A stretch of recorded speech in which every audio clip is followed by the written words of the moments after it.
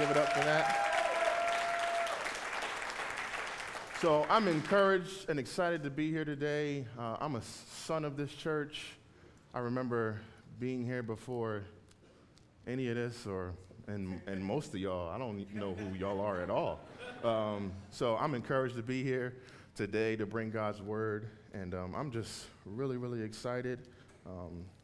I'm a little bit anxious. 3 services, y'all doing it over here. We got one in Camden. I mean, I don't even know what to do with myself. So I'm gonna pace myself a little bit, do a little jumping jacks later, and we'll be fine. So, all right. So I'm gonna jump right in and bring the Lord's word before you today. I'm gonna be reading. It's your custom to stand as you read. So I'm gonna be reading from Matthew chapter 11, starting in the 28th verse, and then I'm going to jump over, not right now, but later, I'm going to jump over to Genesis chapter 25. So you can just stay in Matthew 11. Actually, I'm going to start at the 27th verse.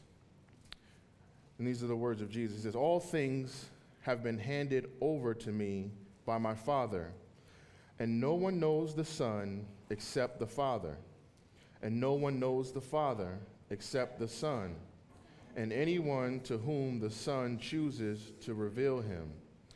Come to me, all who labor and are heavy laden, and I will give you rest. Take my yoke upon you and learn from me, for I am gentle and lowly in heart, and you will find rest for your souls.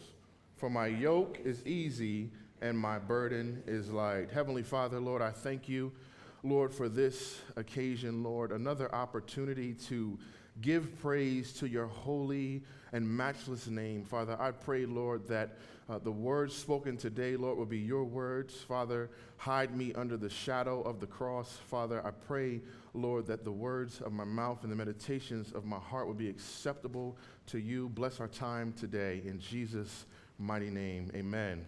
You can take your seat.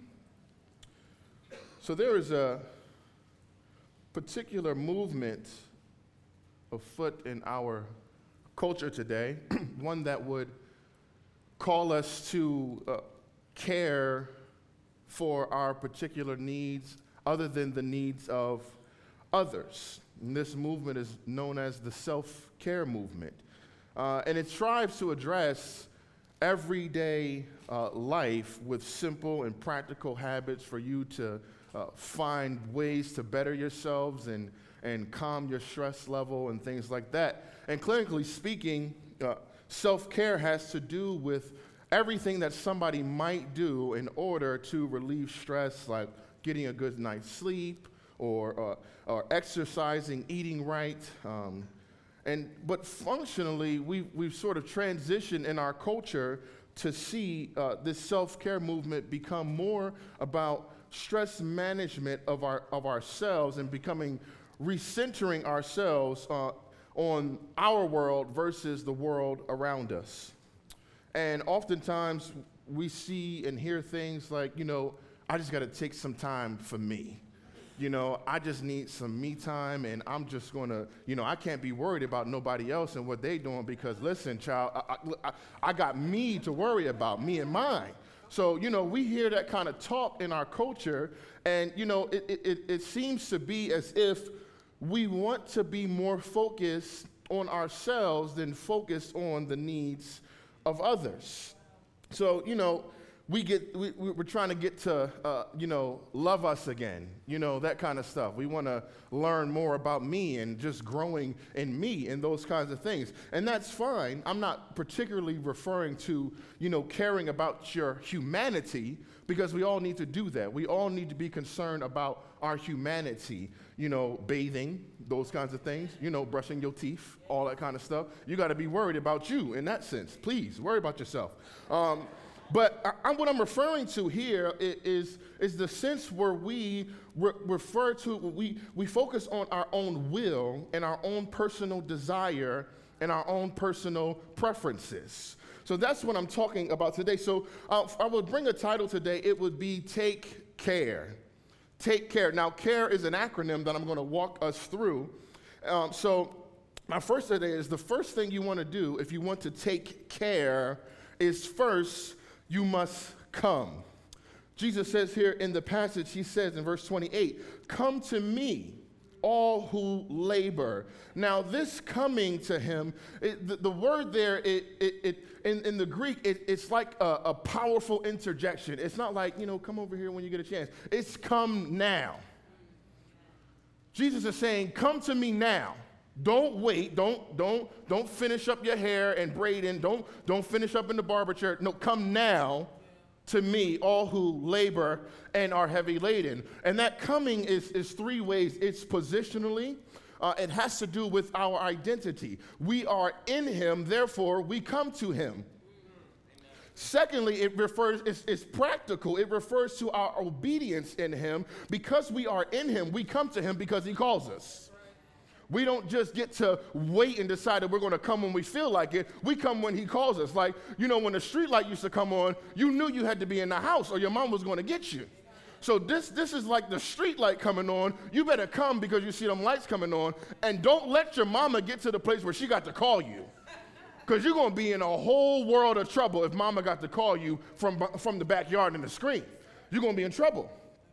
So then we see it has to do with proclamation. This is missional. We come out of mission. We come because we're responding to the call of God. We come to him when he calls us. Now, interestingly enough, this comes right after chapter 10, where Jesus had sent out his disciples. He sent them out to heal the sick, to cast out demons, to raise the dead, and to go into the cities and call people to a relationship with Jesus. So after they did all that, he gives a woe to the cities that didn't follow the instructions of the disciples and didn't heed to the call that he had placed on them. So now we see Jesus inviting his disciples back and saying to them, "Come to me, all who labor and are heavy laden." He's calling them out from a place and into a place. He's calling them from working to rest. Now, you see, the self-care movement, the closest that it comes to getting the gospel right is that it tells you to stare at something that's bigger than yourself. They say things. I spent a lot of years as a mental health therapist, and I told people to do this stuff as part of their self-care plan. So one of the things we would tell them is, hey, watch the sunrise. Cool. I like the sunrise. Watch the sunrise. Go hike in the woods. Now, I'm from Camden. I'm not hiking in nobody's woods. I'm not doing it. I saw the Revenant, and that bear not going to get me. He's not going to do that to me. Go to the beach. We do that. My family and I, we love to go to the beach. And, it says take a country drive. I love to hop in my 97 Nissan Maxima and drop the sunroof back and just ride down. Y'all were supposed to laugh at that.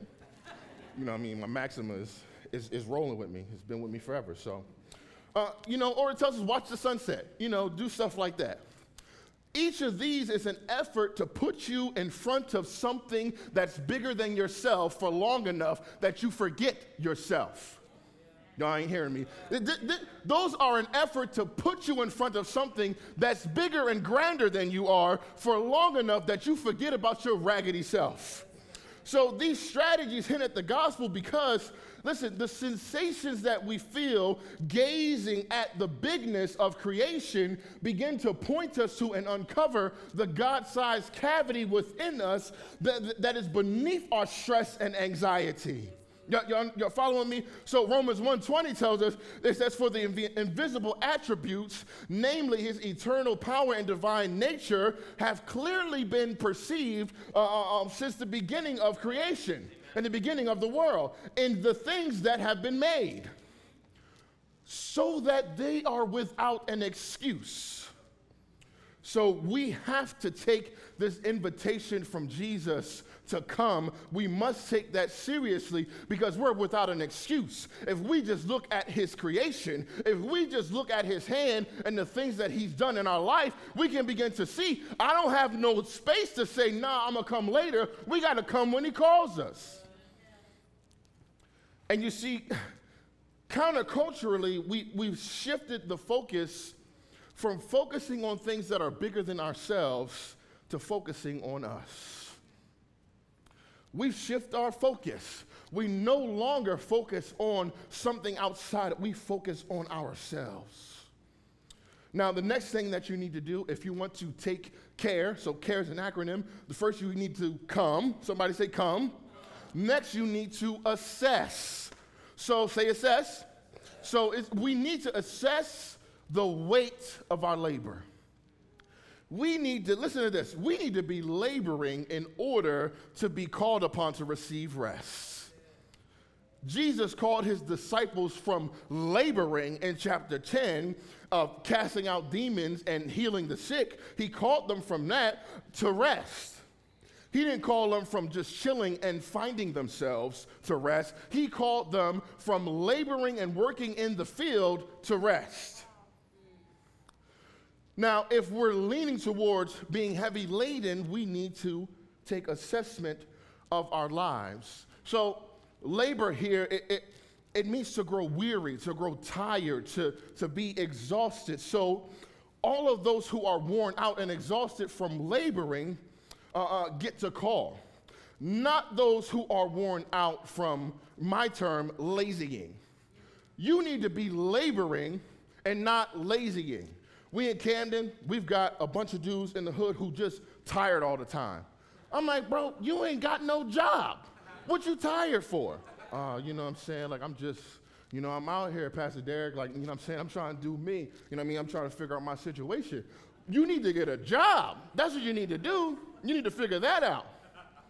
I mean, they're just so tired and exhausted all the daggone time. I'm like, hey, man, you supposed to come to church. Where was you at? Man, I was asleep, man. You know what I'm saying? Like, man, I was just tired. You ain't got no job. How you tired? And then you got the other side, the other dudes who, in stressful seasons when things are getting tight for them, they treat sleep and proper nutrition and exercise and emotional refreshment as something that they can just skip. Y'all know who I'm talking about? These hood jokers talking about some team no sleep. You know what I'm saying? Team no sleep. Vamp life. All that. Sleep when I'm dead. You know? Sleep's a cousin of death. All that stuff. No, you're going to die if you don't chill out. That's what's going to happen. So we see them working and hustling and trying to make things happen and create things on their own, and they are not participating in the rest that God has for them. They're either on one end of the spectrum. They either lazying or they trying to hustle. Neither of these are appropriate actions. Neither of those. So next he says, come to me all you who labor and are heavy laden. Heavy laden is to place a burden upon someone. It's to load somebody with a burden that's bigger than they are. So if you are a Christian, you ought to be heavy laden with the burden to see lost souls in your neighborhoods and your families be transformed as a result of the Great Commission.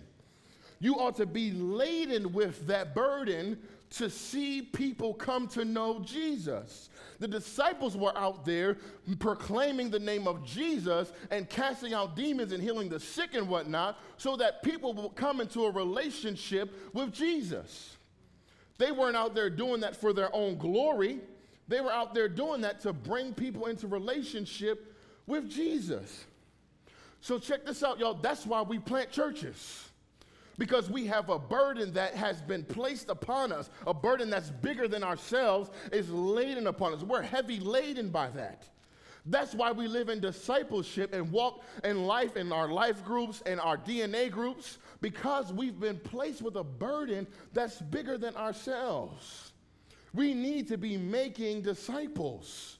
If you're a Christian in here today and you're not making disciples, I want you to shift your focus towards making some disciples. Mark Dever says it like this. He says, we may not be his disciples if we are not laboring to make disciples.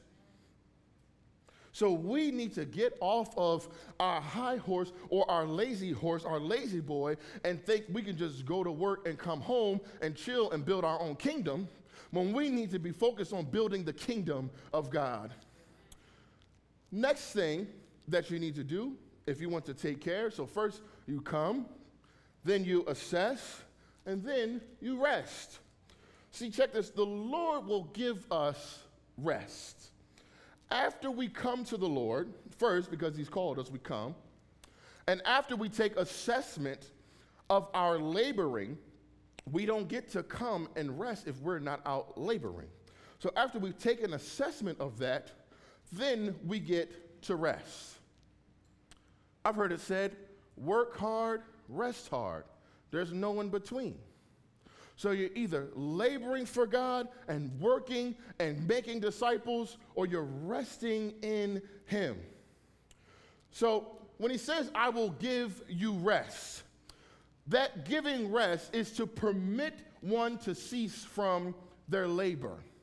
So the Greek prefix here is ana, which would say to in the midst of. That's what that prefix is telling us, is in the midst of.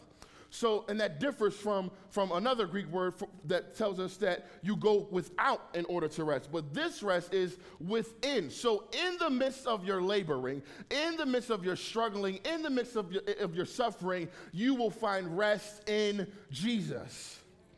So we rest in the midst of our labor. We don't go outside of our laboring in order to rest. How do I know?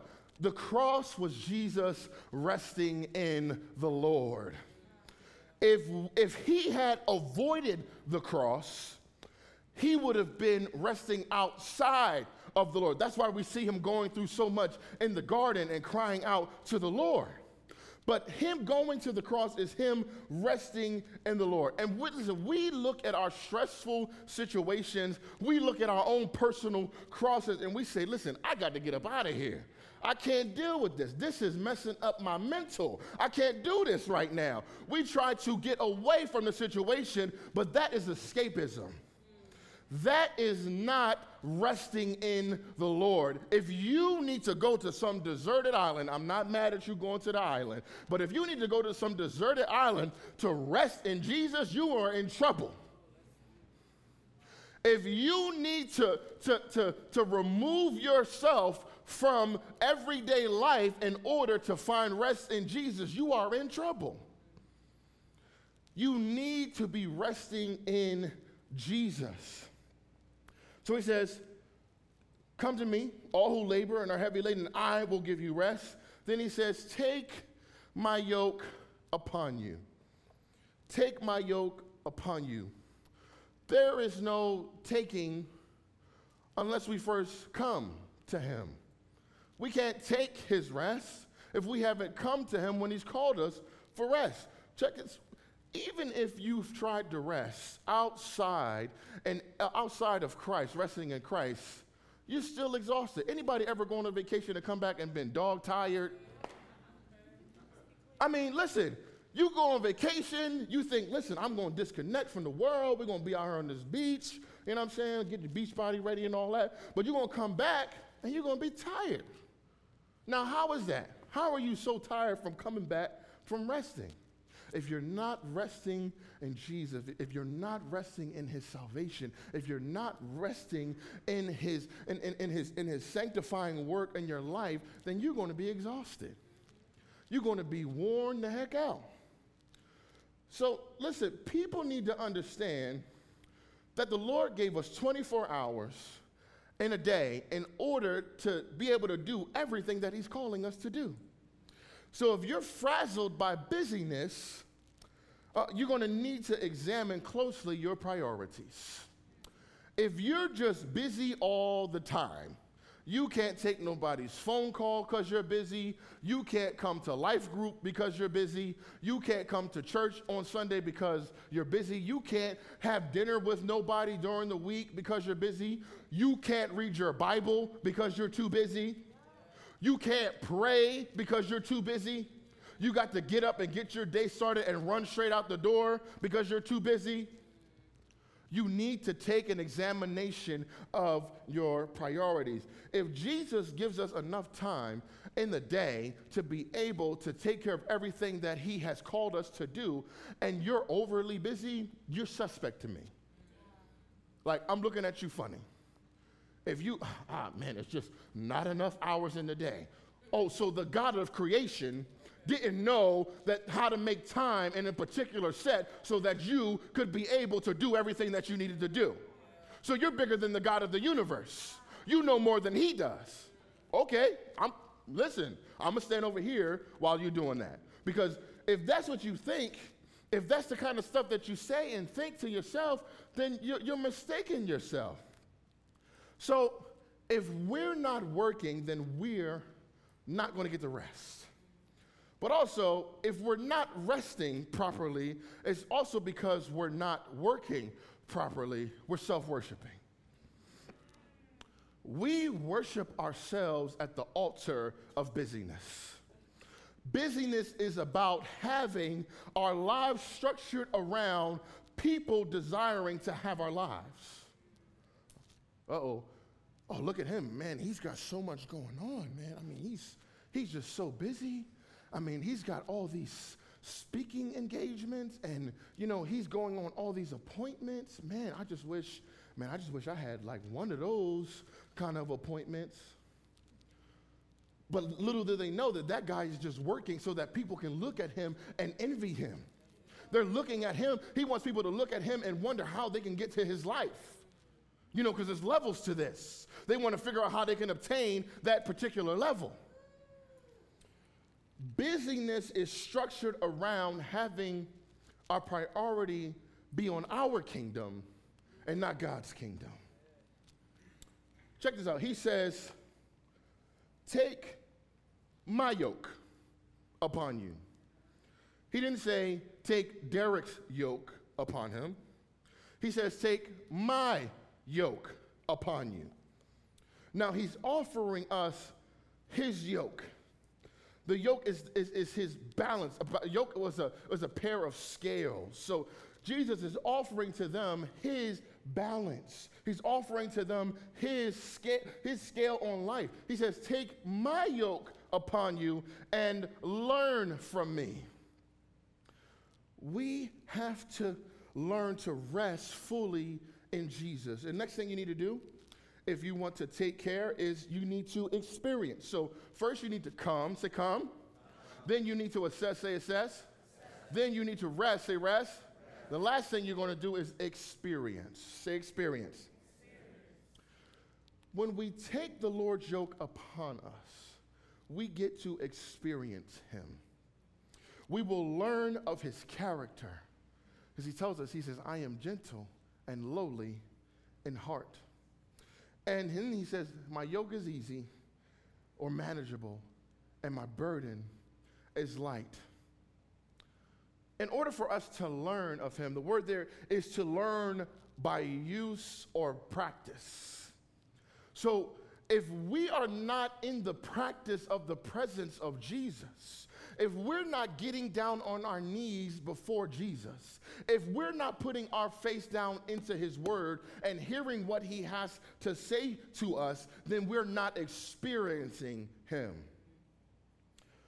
We come to him situationally. We say, Jesus, I'm going through something right now. I need you to take care of this. We come to him philosophically. Jesus, man, I'm looking for this girl, right? And, I need her to be this tall and, all this. We try to do that philosophically. We want to come to him. But he's saying, come to me practically. Come experience me. We know how to do that because we do it when we get in a bind. When we get in a bind, Jesus, I need you to come in the room right now, Jesus. I'm struggling, Jesus. Come help me, Jesus. We know how to do that. But when it's just about communing with him, when it's just about experiencing him, we lose our minds. And, it just becomes, I'm just trying to get me together. I can't be worried about nobody else. It's just, I need some me time.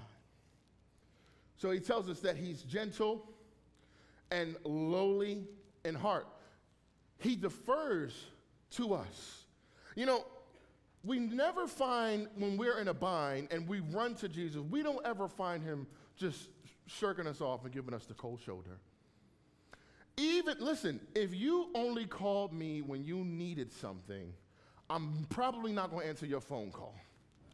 I'm probably not going to do it because I know that this joker only calling me because they need a ride or they need some money. So if I know that about you, I'm not going to answer your call. But Jesus is not like that with us. He knows that when we are in a situation, we forget about him. But when we come to a situation and we need him, we run to him. And guess what he does? He receives us with open arms. Even though we've wowed out and even though we've dissed him and we've played him out, he still receives us with open arms. He says, my yoke is easy and my burden is light. So now I'm going to transition us to Genesis chapter 25, and I'm going to show us what it looks like when we don't take care. See, the care that you really need is buried somewhere. It's not buried somewhere deep down inside of you, like the self-care movement tries to tell you. You just got to get down with yourself and meditate and, feel the trees and the breeze and all that stuff. The care you need is not deep down inside of you somewhere. Deep down inside of you is sin. Deep down inside of you is a wicked and dirty and despicable heart. That's what's deep down inside of you. So the care you need is not deep down inside of you, it's outside of you. It's not waiting to be unlocked inside of you. I just got to unlock my potential. I just got to free myself from all the stuff that's going on around me. If when I do that, then I'll be all right. That's not what the care we need. Listen, only someone stronger than you, only someone bigger than you, and only someone who's more potent than you can address your needs for care. You can't do that yourself. So turn to Genesis 25, and I'll just read, starting in verse 29. He says, once, when Jacob was cooking stew, Esau came in from the field, and he was exhausted.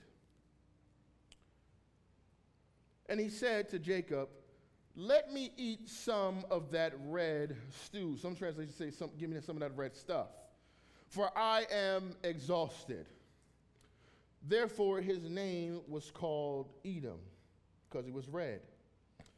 Jacob said, listen, first sell me your birthright now. And Esau said, I am about to die. Of what use is a birthright to me? Jacob said, swear to me now. So he swore to him and sold his birthright to Jacob. Then Jacob gave Esau bread and lentil stew, and he ate and drank and rose and went his way. Thus Esau despised his birthright. So we see Esau here. He had been laboring out in the field.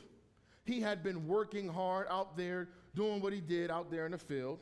And he came in exhausted. Now, he came in exhausted. He's like many of us. We're out working, trying to make our lives work for ourselves. We're trying to build up our kingdom and do everything that we need to do for us. We're like him. So we were out there doing that. Then he came in from the field and saw his twin brother just chilling. He saw his twin brother just chilling, cooking up in the pot, stirring up something, It was smelling good to him. So he's walking in. He's like, yo, what is that? Like, that looks so good. Man, how come he just chilling? I'm out here sweating, working in the field. What's going on? He got envious. He allowed envy to enter his heart because of his exhaustion. He's like us. We see people doing better than us, and we think, oh, man, like, how they get that? How they drive that car? Man, shoot, I'm working 9 to 9. I don't got a car like that. We see that, and in our exhaustion and our weariness, we allow envy to creep into our hearts. So then Jacob, that old crafty joker, he goes and tricks his brother. He says, listen, I see you exhausted. I see you tired. Come on. I'll give you some of this too, but first, sell me your birthright. Literally, give that over to death to me. We give up on what God has promised us when we're exhausted and tired of waiting. We pursue after entertainment instead of being edified by the body. You know, it's easy for us to just chill on our couch and watch Netflix and watch reruns and not come and be edified by the body. We give up on intimacy for the most close and comfortable joker that's around. We say, you know, I'm waiting on God to bless me with somebody, but, you know, they right there. So I'm just going to go ahead and go with them. I'll take them for a second. We give up on true intimacy for pornography. We do that. And see, he's telling him to sell him his birthright. And listen, here's his response. Esau says, I'm about to die, man. I don't care about that. Let me get some of that stew. He did not take care, or he did not rest in the fact that God had promised him something. In Deuteronomy 21, we find out that the birthright was a double portion. Listen, y'all, he gave up a double portion for what it says here. Give me some of that. It means give me a swallow of that. He was willing to give up his double portion in order to just get a swallow or a small taste of something that somebody else had. And we do the same thing. He says, sell me your birthright now. And Esau says, I'm about to die. Of what use is a birthright to me? So he tells him to swear to me right now. And then he went and sold him his birthright and gave up the double portion that God had promised him because he was the firstborn. Just gave it up. So then the passage tells us something very interesting here. It says that Esau despised his birthright. That means, some say that means that he trampled it under his feet. He just walked all over the thing that God had for him in order to get something that he had declared would be better for him than the thing that God had appointed for him. And we do the same thing. We despise, listen, don't despise your birthright for a piece of bread and some stew when Jesus promises us a feast of fellowship in eternity. Don't despise your birthright for a piece of something when Jesus has promised you eternal intimacy with him. Don't despise your birthright to serve yourself. And don't despise your birthright for shiny cars and fancy homes when Jesus has promised you eternity when you can walk on streets that are paved with gold. Don't despise your birthright. Don't despise the thing that God has promised for you.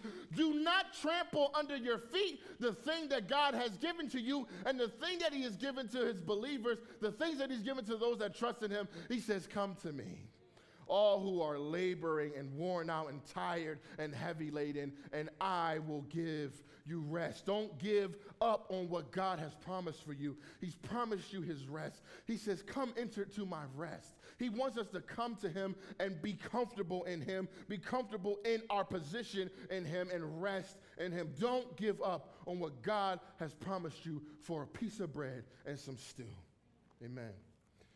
Father, thank you for your word, Lord. Sharper than any two-edged sword, Father. Father, I pray, Lord, that your word today would be sanctified and that your word today would reach deep down into people's hearts, Lord. And if there's one in here today that doesn't know you, Father, I pray that they would accept the invitation to come and be his disciple, to come and be his follower. Father, I pray, Lord, for those that know you today that are struggling, Father, I pray that you would comfort them. Father, I pray that you would open their eyes to the reality that you have given them something that's far greater than anything that they can conjure up on their own, and that is your rest. In Jesus' name, amen.